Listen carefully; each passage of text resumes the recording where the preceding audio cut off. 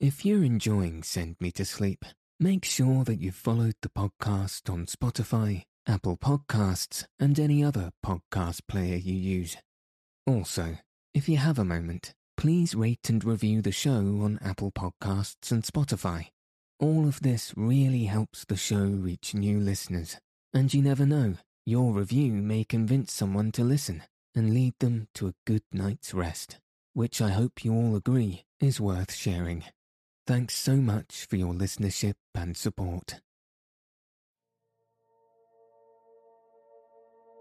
Good evening. Welcome to Send Me to Sleep, the world's sleepiest podcast. I'm your host, Andrew. I'm here to help calm your mind and send you into a peaceful night's sleep. Tonight, to get us into the festive Christmas spirit, I'll be reading chapters 4 and 5 of A Christmas Carol by Charles Dickens. So let your eyes fall heavy and your breath soften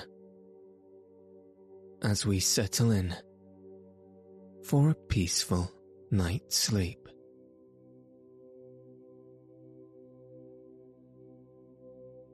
Chapter 4, The Last of the Spirits. The phantom slowly, gravely, silently approached. When it came near him, Scrooge bent down upon his knee, for in the very air through which this spirit moved, it seemed to scatter gloom and mystery. It was shrouded in a deep black garment which concealed its head, its face, its form, and left nothing of its visible save one outstretched hand. But for this it would have been difficult to detach its figure from the night and separate it from the darkness by which it was surrounded. He felt that it was tall and stately when it came beside him, and that its mysterious presence filled him with a solemn dread. He knew no more, for the spirit neither spoke nor moved. I am in the presence of the ghost of Christmas yet to come, said Scrooge. The spirit answered not, but pointed onward with its hand. You are about to show me shadows of the things that have not happened, but will happen in the time before us, Scrooge pursued. Is that so, spirit? The upper portion of the garment was contracted for an instant in its folds, as if the spirit had inclined its head. That was the only answer he received. Although well used to ghostly company by this time, Scrooge feared the silent shape so much that his legs trembled beneath him, and he found that he could hardly stand when he prepared to follow it. The spirit paused a moment, as observing his condition, and giving him time to recover. But Scrooge was all the worse for this. It thrilled him with a vague, uncertain horror to know that behind the dusky shroud there were ghostly eyes intently fixed upon him, while he, though he stretched his own to the utmost, could see nothing but a spectral hand and one great heap of black. Ghost of the future, he exclaimed, I fear you more than any spectre I have seen. But as I know your purpose is to do me good, and as I hoped to live to be another man from what I was, I am prepared to bear you company, and do it with a thankful heart. Will you not speak to me?" It gave him no reply. The hand was pointed straight before them. "Lead on," said Scrooge. "Lead on. The night is waning fast, and it is precious time to me, I know. Lead on, spirit." The phantom moved away as it had come towards him. Scrooge followed in the shadow of its dress, which bore him up, he thought, and carried him along. They scarcely seemed to enter the city, for the city rather seemed to spring up about them and encompass them of its own act. But there they were, in the heart of it, on 'change amongst the merchants, who hurried up and down, and chinked the money in their pockets, and conversed in groups, and looked at their watches, and trifled with their great gold seals, and so forth, as Scrooge had seen them often. The spirit stopped beside one little knot of businessmen. Observing that the hand was pointed to them, Scrooge advanced to listen to their talk. "No," said a great fat man with a monstrous chin. "I don't know much about it either way. I only know he's dead." "When did he die?" inquired another. "Last night, I believe." "Why, what was the matter with him?" asked a third, taking a vast quantity of snuff out of a very large snuff-box. "I thought he'd never die." "God knows," said the first, with a yawn. "What has he done with his money?" asked a red-faced gentleman with a pendulous excrescence on the end of his nose that shook like the gills of a turkey-cock. "I haven't heard," said the man with the large chin, yawning again. "Left it to his company, perhaps. He hasn't left it to me. That's all I know." This pleasantry was received with a general laugh. "It's likely to be a very cheap funeral," said the same speaker, "for upon my life I don't know of anybody to go to it. Suppose we make a party and volunteer. I don't mind going if a lunch is provided," observed the gentleman with the excrescence on his nose. "But I must be fed, if I make one." Another laugh. "Well, I am the most disinterested among you, after all," said the first speaker, "for I never wear black gloves, and I never eat lunch. But I'll offer to go, if anybody else will. When I come to think of it, I'm not at all sure that I wasn't his most particular friend, for we used to stop and speak whenever we met. Bye-bye." Speakers and listeners strolled away and mixed with one another groups. Scrooge knew the men and looked towards the spirit for an explanation. The phantom glided on into the street. Its fingers pointed to two persons meeting. Scrooge listened again, thinking that the explanation might lie here. He knew these men also perfectly. They were men of business, very wealthy and of a great importance.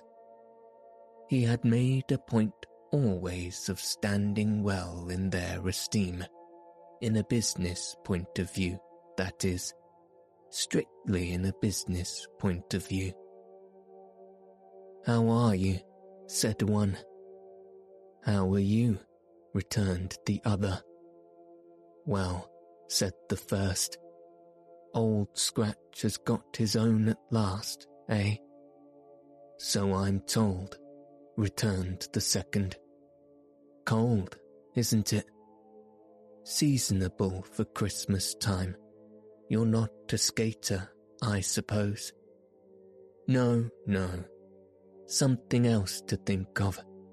Good morning." Not another word. That was their meeting, their conversation, and their parting. Scrooge was at first inclined to be surprised that the spirit should attach importance to conversations apparently so trivial, but feeling assured that they must have some hidden purpose, he set himself to consider what it was likely to be.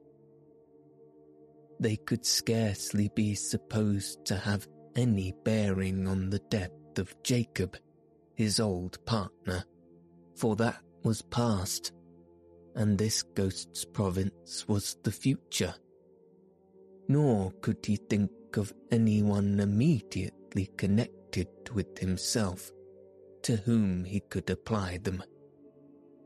But nothing doubting that to whomever they applied, they had some latent moral for his own improvement.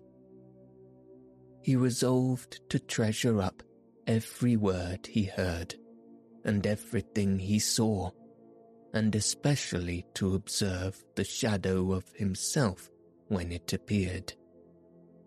For he had an expectation that the conduct of his future self would give him the clue he missed, and would render the solution of these riddles easy. He looked about in that very place for his own image, but another man stood in his accustomed corner, and though the clock pointed to his usual time of day for being there, he saw no likeness of himself among the multitudes that poured in through the porch. It gave him little surprise, however, for he had been revolving in his mind a change of life, and thought and hoped he saw his newborn resolutions carried out in this. Quiet and dark, beside him stood the phantom, with its outstretched hand.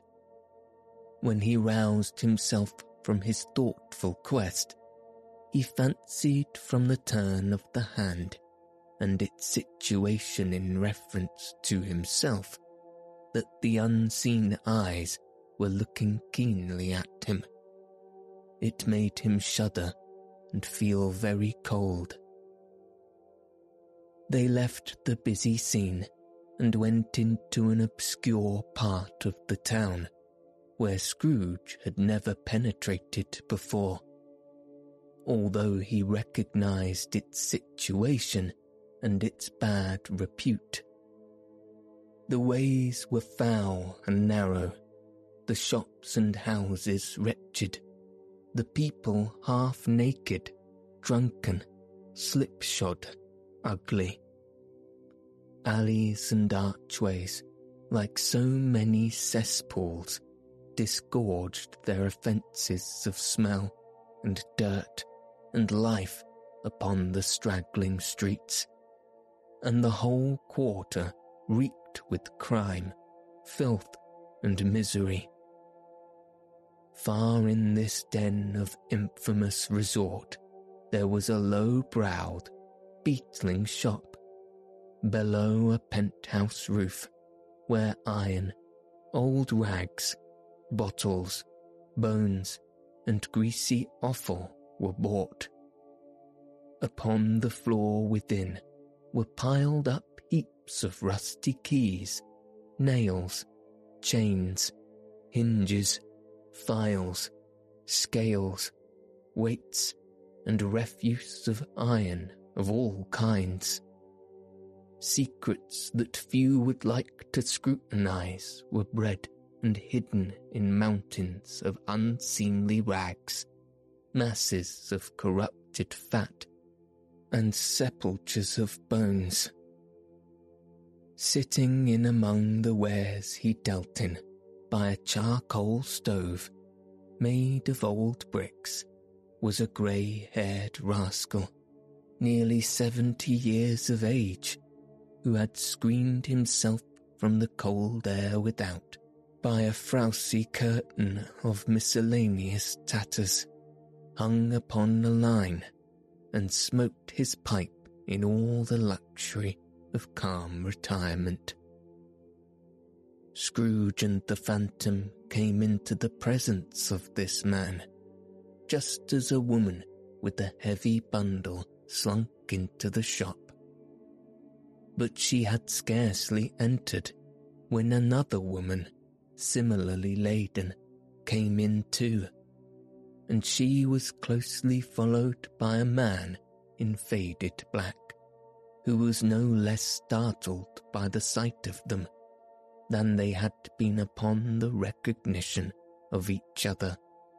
After a short period of blank astonishment, in which the old man with the pipe had joined them, they all three burst into a laugh.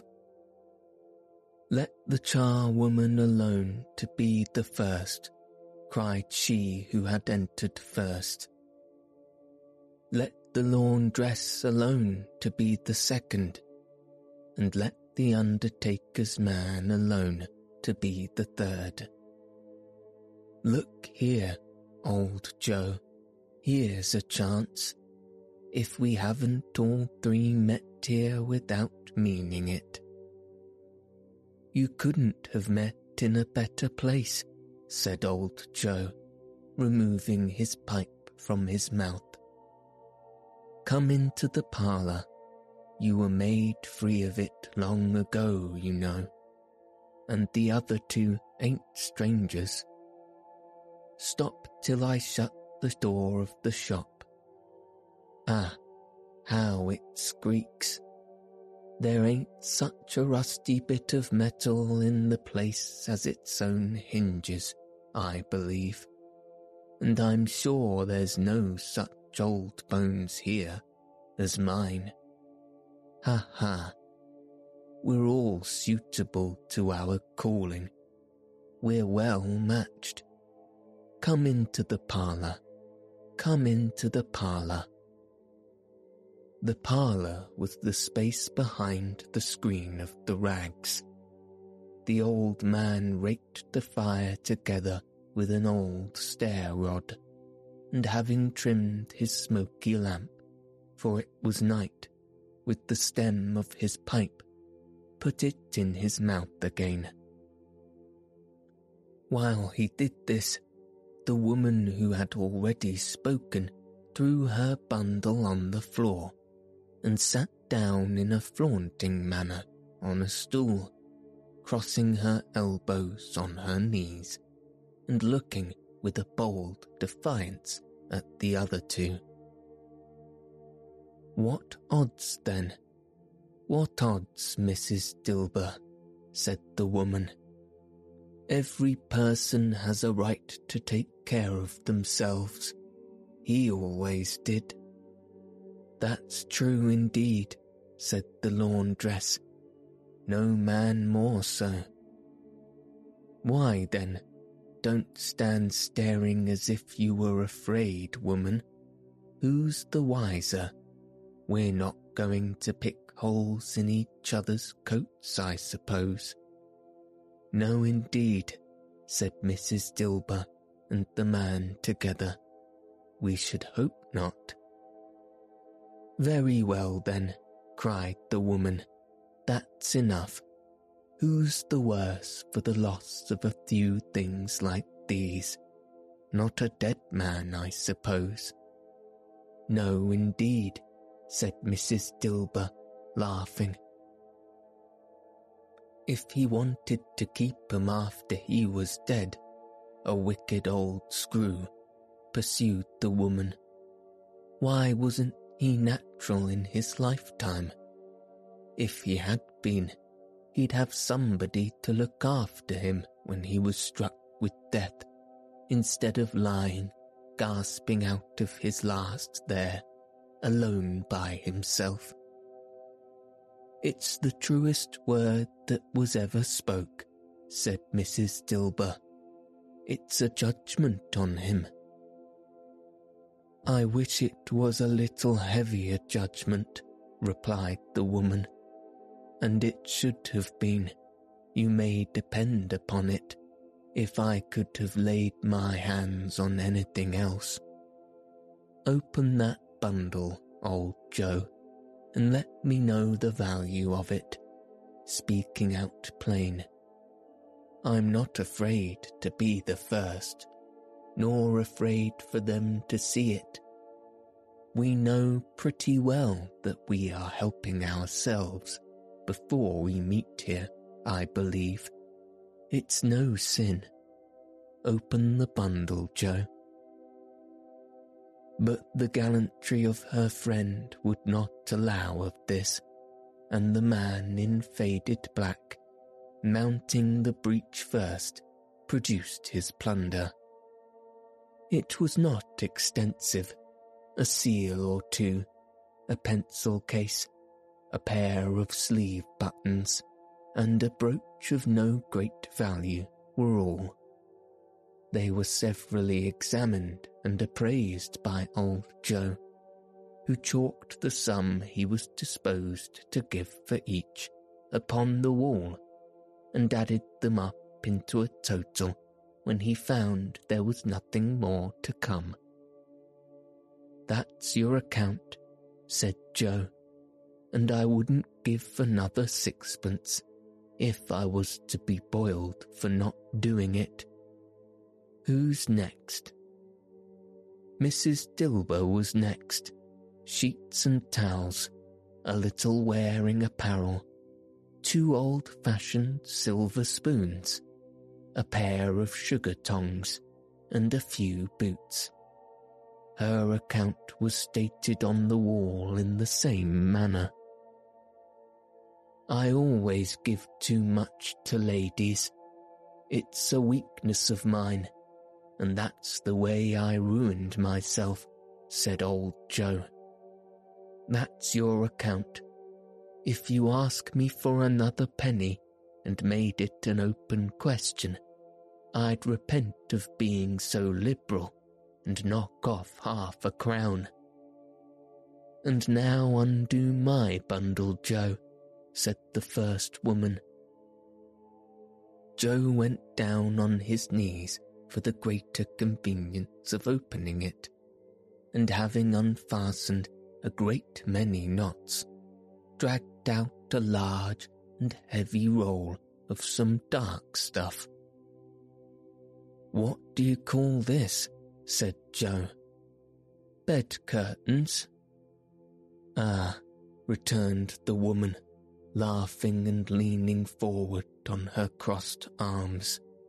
Bed curtains. You don't mean to say you took 'em down, rings and all, with him lying there, said Joe. Yes, I do, replied the woman. Why not? You were born to make your fortune, said Joe, and you'll certainly do it. I certainly shan't hold my hand when I can get anything in it by reaching out, for the sake of such a man as he was, I promise you, Joe, returned the woman coolly. Don't drop that oil upon the blankets now. His blankets? Asked Joe. Who else do you think? Replied the woman. He isn't likely to take cold without 'em, I dare say. I hope he didn't die of anything catching, eh? Said old Joe, stopping in his work and looking up. "Don't you be afraid of that," returned the woman. "I ain't so fond of his company that I'd loiter about him for such things, if he did. Ah, you may look through that shirt till your eyes ache, but you won't find a hole in it, nor a threadbare place. It's the best he had, and a fine one too. They'd have wasted it if it hadn't been for me." "What do you call wasting of it?" asked old Joe. "Putting it on him to be buried in, to be sure," replied the woman with a laugh. "Somebody was fool enough to do it, but I took it off again. If calico ain't good enough for such a purpose, it isn't good enough for anything. It's quite a becoming to the body. He can't look uglier than he did in that one." Scrooge listened to this dialogue in horror, as they sat grouped about their spoil in the scanty light afforded by the old man's lamp. He viewed them with a disdain and disgust, which could hardly have been greater, though they had been obscene demons marketing the corpse itself. "Ha ha!" laughed the same woman, when old Joe, producing a flannel bag with money in it, told out their several gains upon the ground. "This is the end of it, you see. He frightened everyone away from him when he was alive, to profit us when he was dead. Ha ha ha!" "Spirit," said Scrooge, shuddering from his head to foot. I see. The case of this unhappy man might be my own. My life tends that way now, merciful heaven. What is this?" He recoiled in terror, for the scene had changed, and now he almost touched a bed, a bare, uncurtained bed, on which, beneath the ragged sheet, there lay something covered up, which, though it dumb, announced itself in awful language. The room was very dark, too dark to be observed with any accuracy, though Scrooge glanced round it in obedience to a secret impulse, anxious to know what kind of room it was. A pale light, rising in the outer air, fell straight upon the bed, and on it, plundered and bereft, unwatched, unwept, uncared for, was the body of this man. Scrooge glanced towards the phantom. Its steady hand was pointed to the head. The cover was so carelessly adjusted that the slightest raise of it, the motion of a finger upon Scrooge's part, would have disclosed the face. He thought of it, felt how easy it would be to do, and longed to do it, but had no more power to withdraw the veil than to dismiss the spectre at his side. Oh, cold, cold, rigid, dreadful death, set up thine altar here, and dress it with such terror as thou hast at thy command. For this is thy dominion, but of the loved, revered, and honoured head, thou canst not turn one hair to thy dread purpose, or make one feature odious. It is not that the hand is heavy and will fall down when released. It is not that the heart and pulse are still, but that the hand was open, generous, and true, the heart brave, warm and tender, and the pulse a man's. Strike, shadow, strike, and see his good deeds springing from the wound, to sow the world with life immortal. No voice pronounced these words in Scrooge's ears, and yet he heard them when he looked upon the bed. He thought, if this man could be raised up now, what would be his foremost thoughts? Avarice, hard dealing, gripping cares, they have brought him to a rich end, truly. He lay in the dark, empty house, with not a man, a woman, or a child, to say that he was kind to me in this or that, and for the memory of one kind word I will be kind to him. A cat was tearing at the door, and there was a sound of gnawing rats beneath the hearthstone. What they wanted in the room of death, and why they were so restless and disturbed, Scrooge did not dare to think. "Spirit," he said, "this is a fearful place. In leaving it, I shall not leave its lesson. Trust me. Let us go." Still the ghost pointed with an unmoved finger to the head. "I understand you," Scrooge returned, "and I would do it if I could.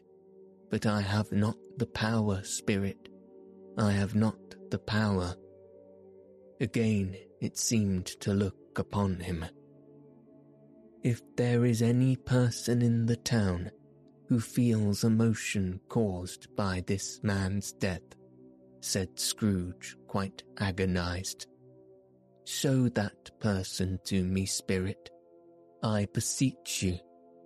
The phantom spread its dark robe before him for a moment, like a wing, and withdrawing it, revealed a room by daylight, where a mother and her child were.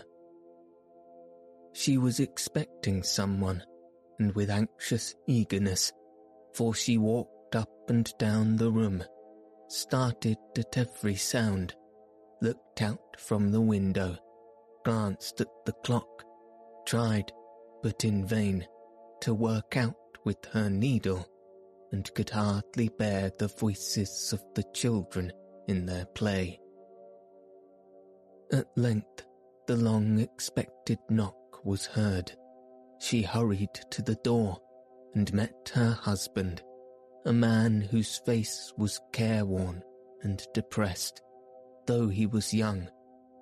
There was a remarkable expression in it now, a kind of serious delight of which he felt ashamed, and which he struggled to repress.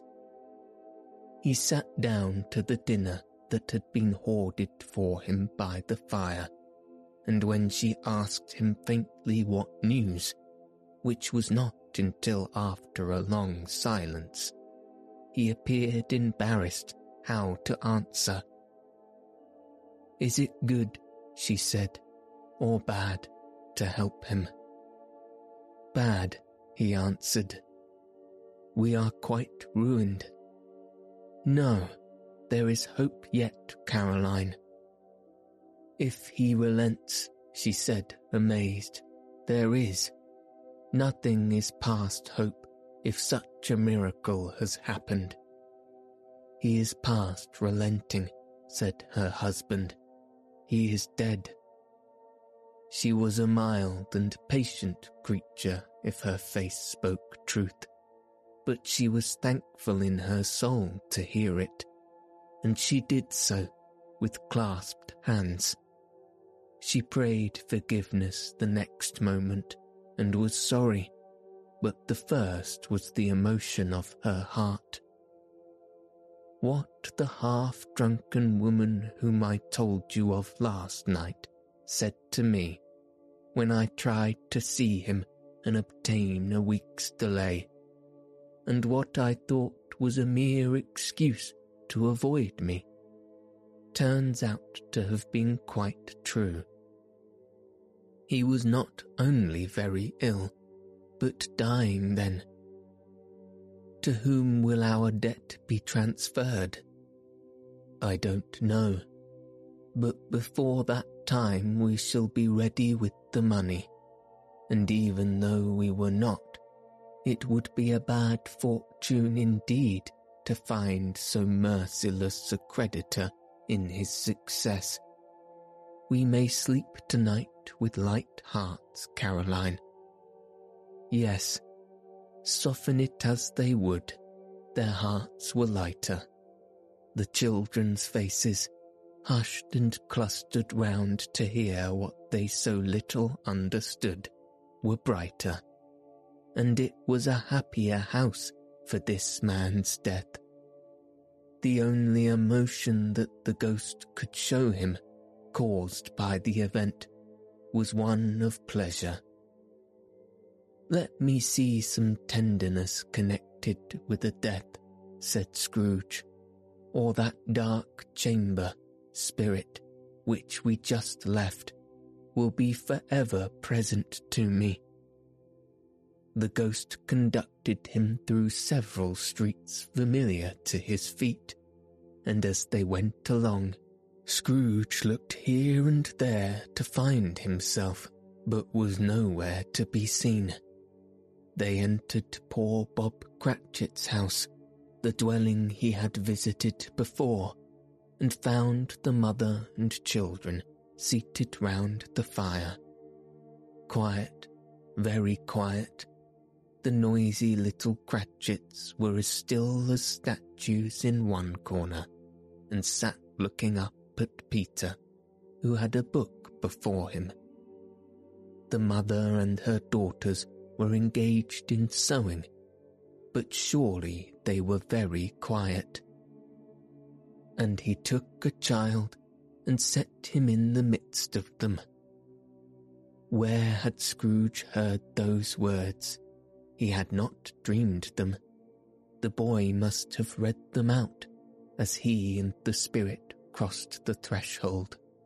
Why did he not go on?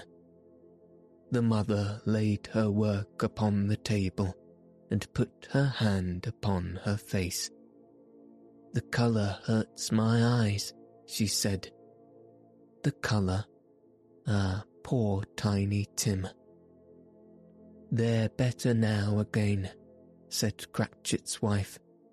It makes them weak by candlelight, and I should show weak eyes to your father when he comes home, for the world.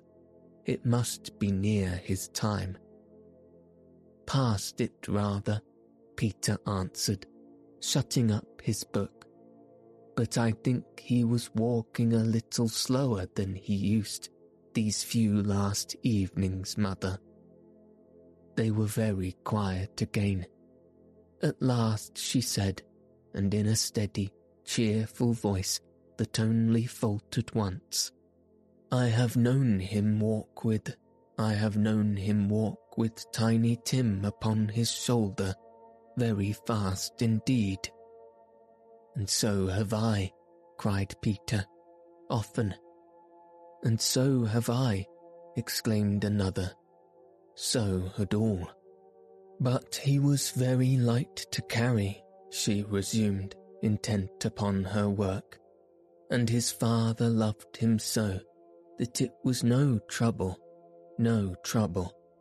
and there is your father at the door. She hurried out to meet him, and little Bob in his comforter, he had need of it, poor fellow, came in. His tea was ready for him on the hob, and they all tried who should help him to it most. Then the two young Cratchits got upon his knees and laid, each child a little cheek, against his face, as if they said, Don't mind it, father, don't be grieved.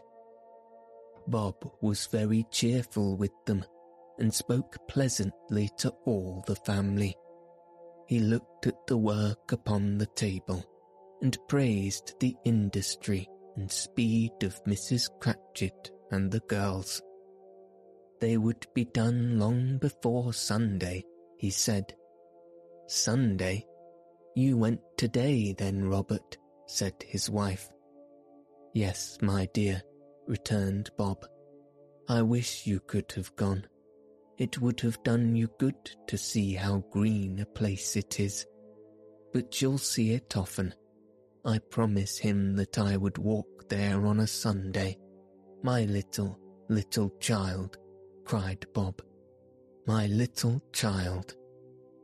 He broke down all at once. He couldn't help it.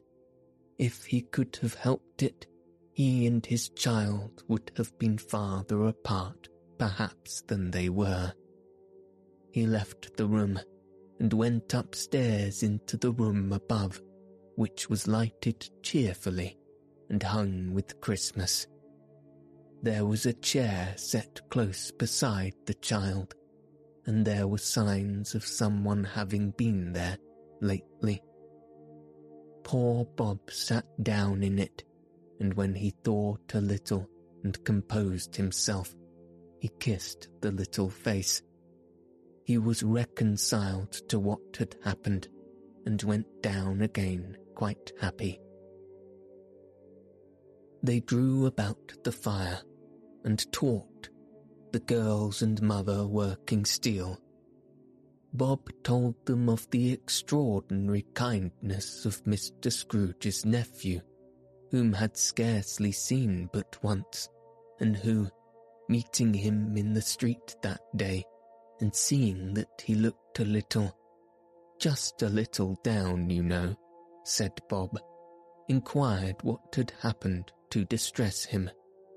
On which, said Bob, for he is the pleasantest spoken gentleman you ever heard, I told him, I am heartily sorry for it, Mr. Cratchit, he said, and heartily sorry for your good wife. By the by, how he ever knew that, I don't know. Knew what, my dear? Why, that you were a good wife, replied Bob. Everybody knows that, said Peter. Very well observed, my boy, cried Bob. I hope they do. Heartily sorry, he said, for your good wife. If I can be of service to you in any way, he said, giving me his card.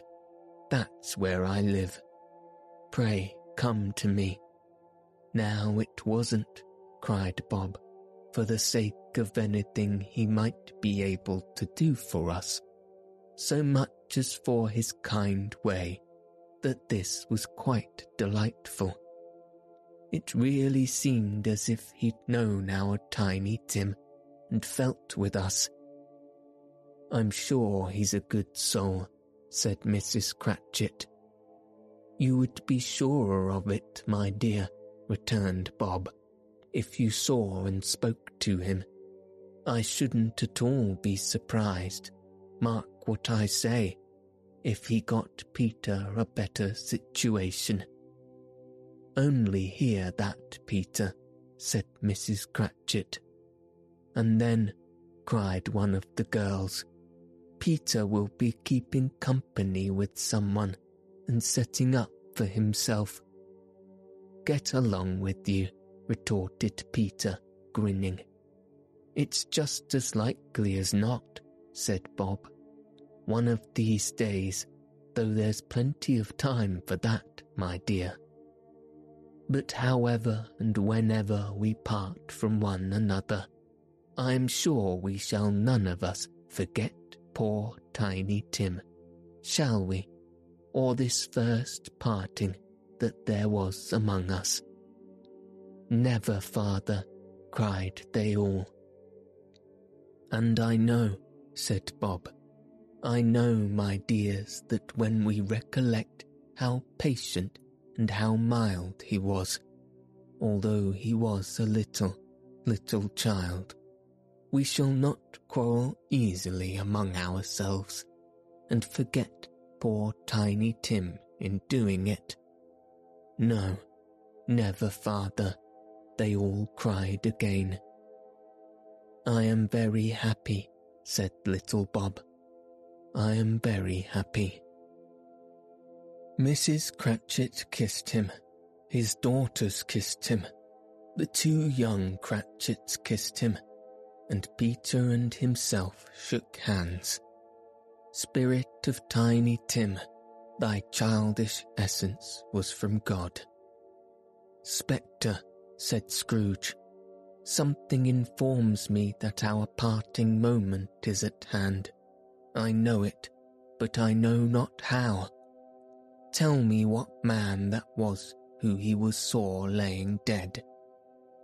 The ghost of Christmas yet to come conveyed him, as before, though at a different time, he thought, indeed, there seemed no order in these latter visions, save that they were in the future, into the resorts of businessmen, but showed him not himself. Indeed, the spirit did not stay for anything, but went straight on, as to the end just now desired, until besought by Scrooge to tarry for a moment. This court, said Scrooge, through which we hurry now, is where my place of occupation is, and has been for a length of time. I see the house. Let me behold what I shall be in days to come. The spirit stopped. The hand was pointed elsewhere. The house is yonder, Scrooge exclaimed. Why do you point away? The inexorable finger underwent no change. Scrooge hastened to the window of his office and looked in. It was an office still, but not his. The furniture was not the same. The figure in the chair was not himself. The phantom pointed as before. He joined it once again, and wondered why and whither he had gone, accompanied it until they reached an iron gate. He paused to look round before entering. A churchyard. Here, then, the wretched man whose name he had now to learn lay underneath the ground. It was a worthy place, walled in by houses, overrun by grass and weeds, the growth of vegetation's death, not life, choked up with too much burying, fat with repleted appetite, a worthy place. The spirit stood among the graves and pointed down to one. He advanced towards it trembling. The phantom was exactly as it had been, but he dreaded that he saw new meaning in its solemn shape. Before I draw nearer to that stone to which you point, said Scrooge, answer me one question. Are these the shadows of the things that will be, or are they shadows of things that may be only? Still the ghost pointed downward to the grave to which it stood. Men's courses will foreshadow certain ends, to which, if persevered in, they must lead, said Scrooge. But if the courses be departed from, the ends will change. Say it is thus with what you show me. The spirit was immovable as ever. Scrooge crept towards it, trembling as his heart went, and following the finger, read upon the stone of the neglected grave his own name, Ebenezer Scrooge. Am I that man who lay upon the bed? He cried, upon his knees. The finger pointed from the grave to him and back again. No, spirit, oh no, no. the finger still was there. "Spirit," he cried, tight clutching at his robe, "hear me. I am not the man I was. I will not be the man I must have been, but for this intercourse. Why show me this, if I am past all hope?" For the first time the hand appeared to shake. "Good Spirit," he pursued, as down upon the ground he fell before it, "your nature intercedes for me and pities me. Assure me that I yet may change these shadows you have shown me by an altered life." The kind hand trembled. "I will honour Christmas in my heart and try to keep it all the year. I will live in the past, the present, and the future. The spirits of all the three shall strive within me. I will not shut out the lessons that they teach. Oh, tell me I may sponge away the writing on this stone." In his agony, he caught the spectral hand. It sought to free itself, but he was strong in his entreaty and detained it. The spirit, stronger yet, repulsed him. Holding up his hand in a last prayer to have his fate reversed, he saw an alteration in the phantom's hood and dress. It shrunk, collapsed, and dwindled down into a bedpost.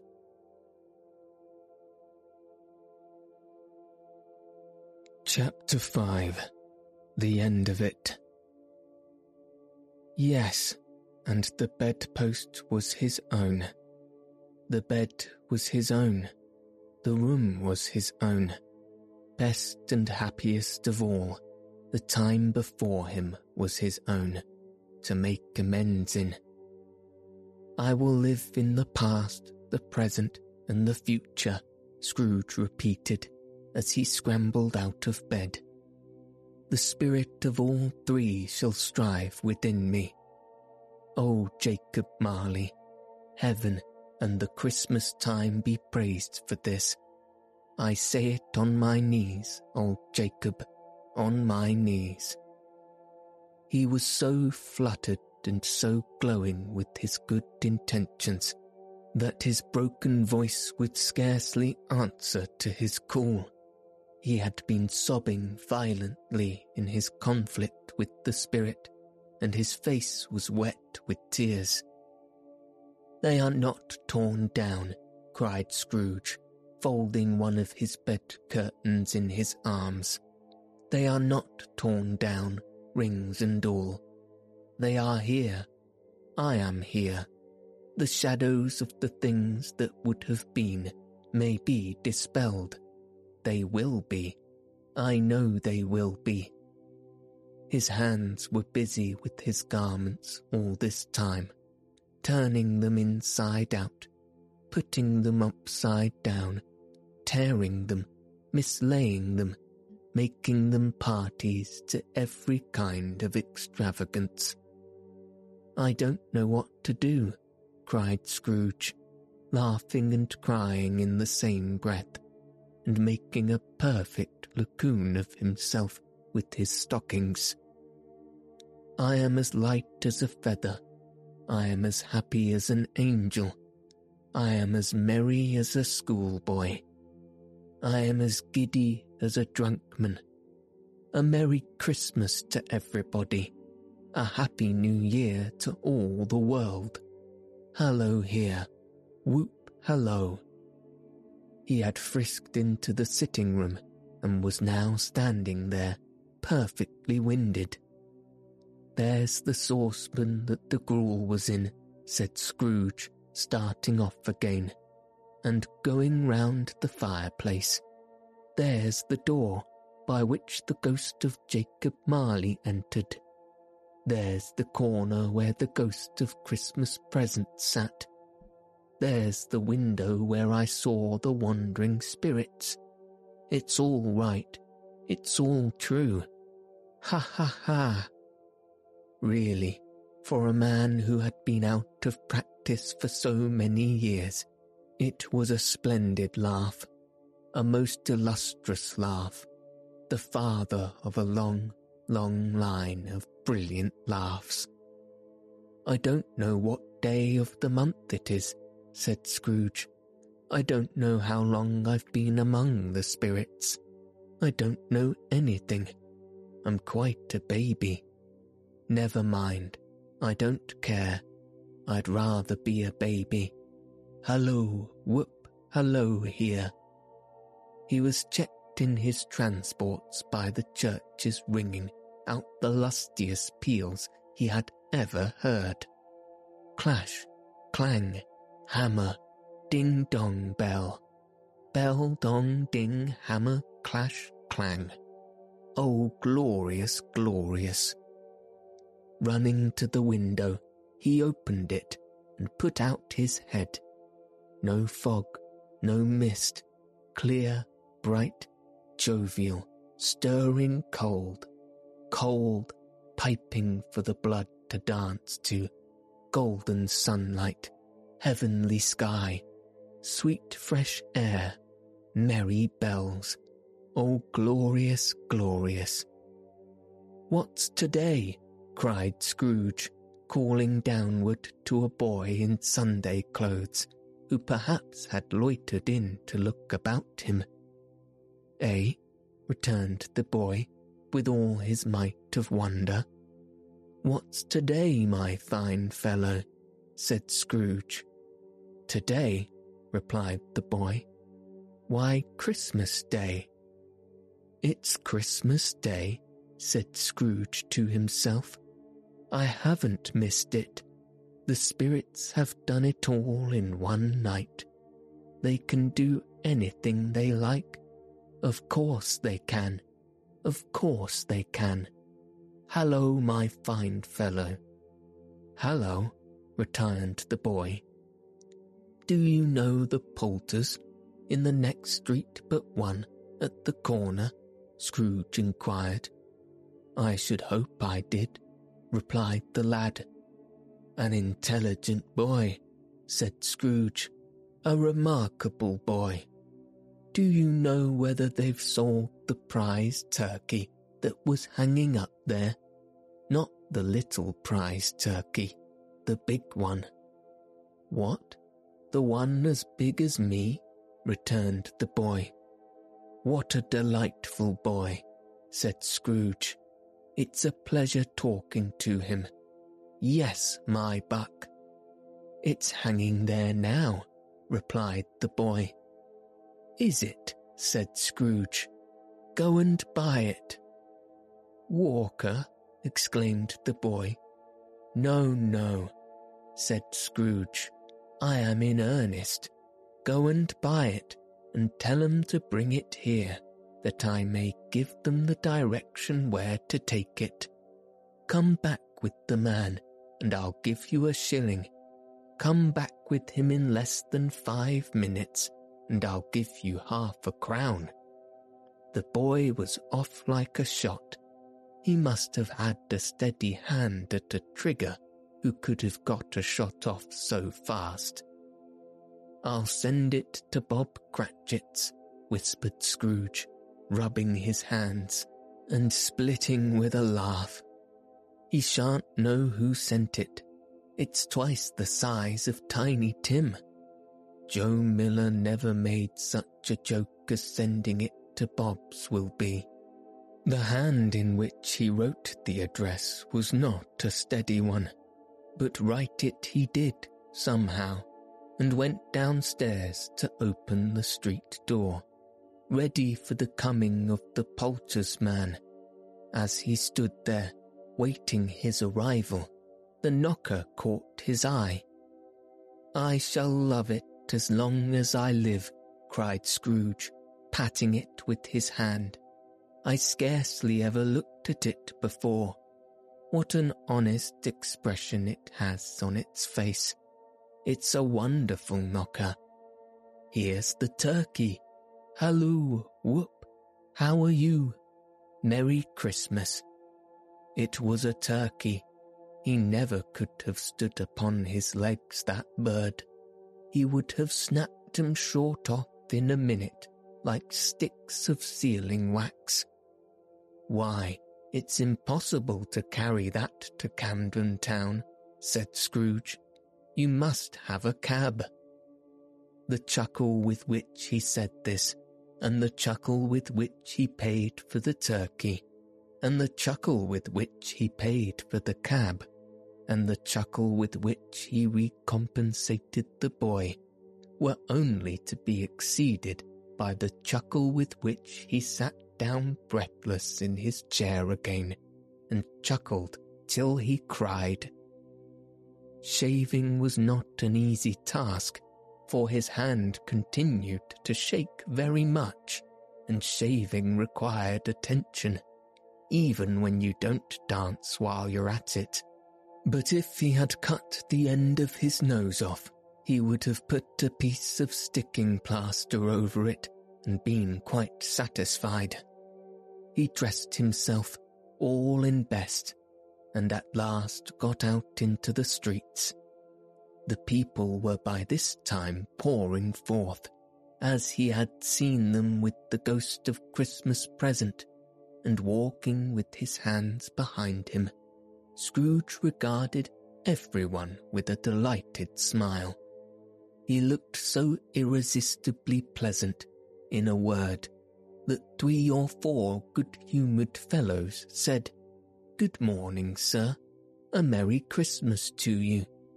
And Scrooge said often afterwards that of all the blithe sounds he had ever heard, those were the blithest in his ears. He had not gone far, when coming on towards him he beheld the portly gentleman who had walked into his counting-house the day before, and said, "Scrooge and Marley's, I believe." It sent a pang across his heart to think how this gentleman would look upon him when they met. But he knew what path lay straight before him, and he took it. "My dear sir," said Scrooge, quickening his pace, and taking the old gentleman by both his hands. "How do you do? I hope you succeeded yesterday. It was very kind of you. A Merry Christmas to you, sir." "Mr. Scrooge?" "Yes," said Scrooge, "that is my name, and I fear I may not be pleasant to you. Allow me to ask your pardon, and will you have the goodness—" Here Scrooge whispered in his ear. "Lord bless me," cried the gentleman, as if his breath were taken away. "My dear Mr. Scrooge, are you serious?" "If you please," said Scrooge, "not a farthing less. A great many back payments are included in it, I assure you. Will you do me that favour?" "My dear sir," said the other, shaking hands with him, "I don't know what to say to such a munif—" "Don't say anything, please," retorted Scrooge. "Come and see me. Will you come and see me?" "I will," cried the old gentleman, and it was clear he meant to do it. "Thank ye," said Scrooge. "I am much obliged to you. I thank you 50 times. Bless you." He went to church, and walked about the streets, and watched the people hurrying to and fro, and patted children on the head, and questioned beggars, and looked down into the kitchens of the houses, and up to the windows, and found that everything could yield him pleasure. He had never dreamed that any walk, that anything, could give him so much happiness. In the afternoon, he turned his steps towards his nephew's house. He passed the door a dozen times before he had the courage to go up and knock. He had made a dash and did it. "Is your master at home, my dear?" said Scrooge to the girl. "Nice girl, very." "Yes, sir." "Where is he, my love?" said Scrooge. "He is in the dining room, sir, along with mistress. I'll show you upstairs, if you please." "Thank ye. He knows me," said Scrooge, with his hand already on the dining room lock. "I'll go in here, my dear." He turned it gently, and sidling his face in, round the door. They were looking at the table, which was spread out in great array, for these young housekeepers are always nervous on such points, and like to see that everything is right. "Fred," said Scrooge. Dear heart alive, how his niece by marriage started. Scrooge had forgotten, for the moment, about her sitting in the corner with the footstool, or he wouldn't have done it on any account. "Why, bless my soul," cried Fred. "Who's that?" "It's I, your Uncle Scrooge. I have come to dinner. Will you let me in, Fred?"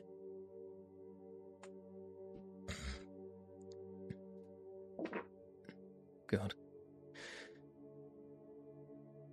Let him in? It is a mercy he didn't shake his arm off. He was at home in 5 minutes. Nothing could be heartier. His niece looked just the same. So did Topper when he came. So did the plump sister when she came. So did everyone when they came.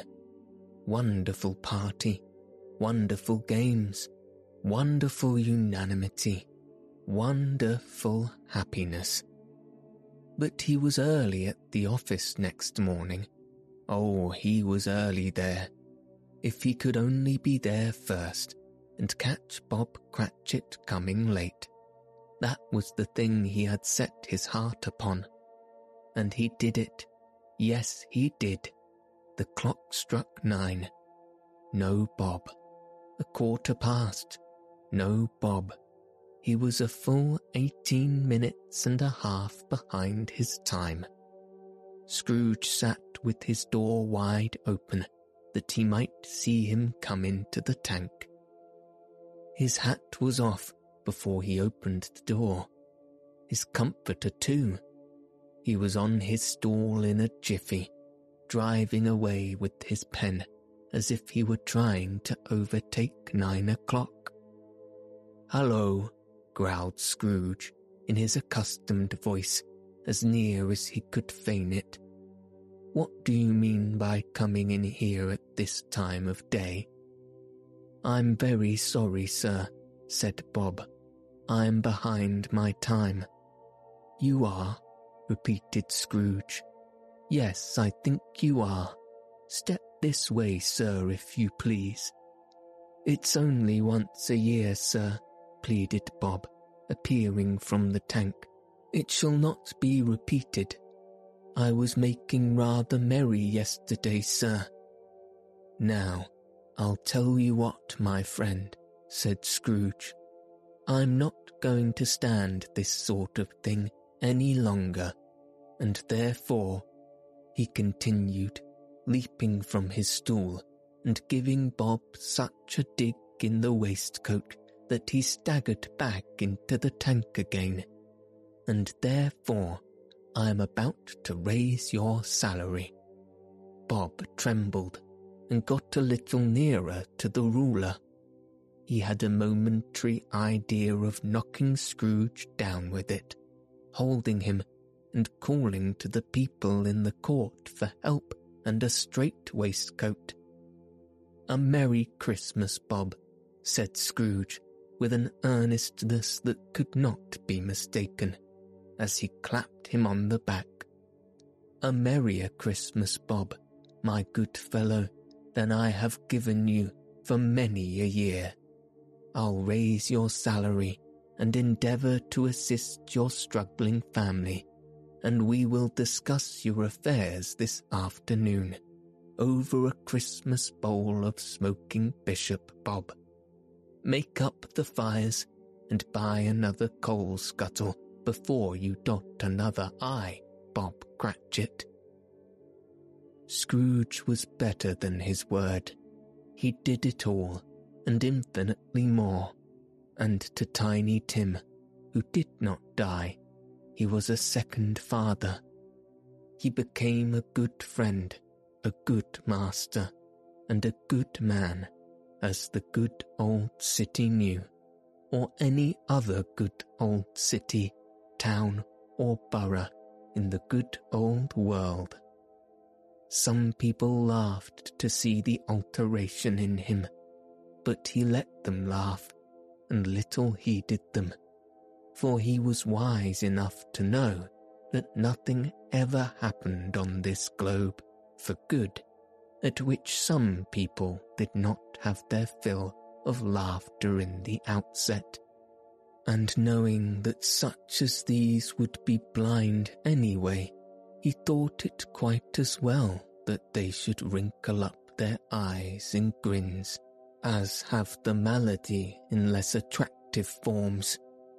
His own heart laughed, and that was quite enough for him.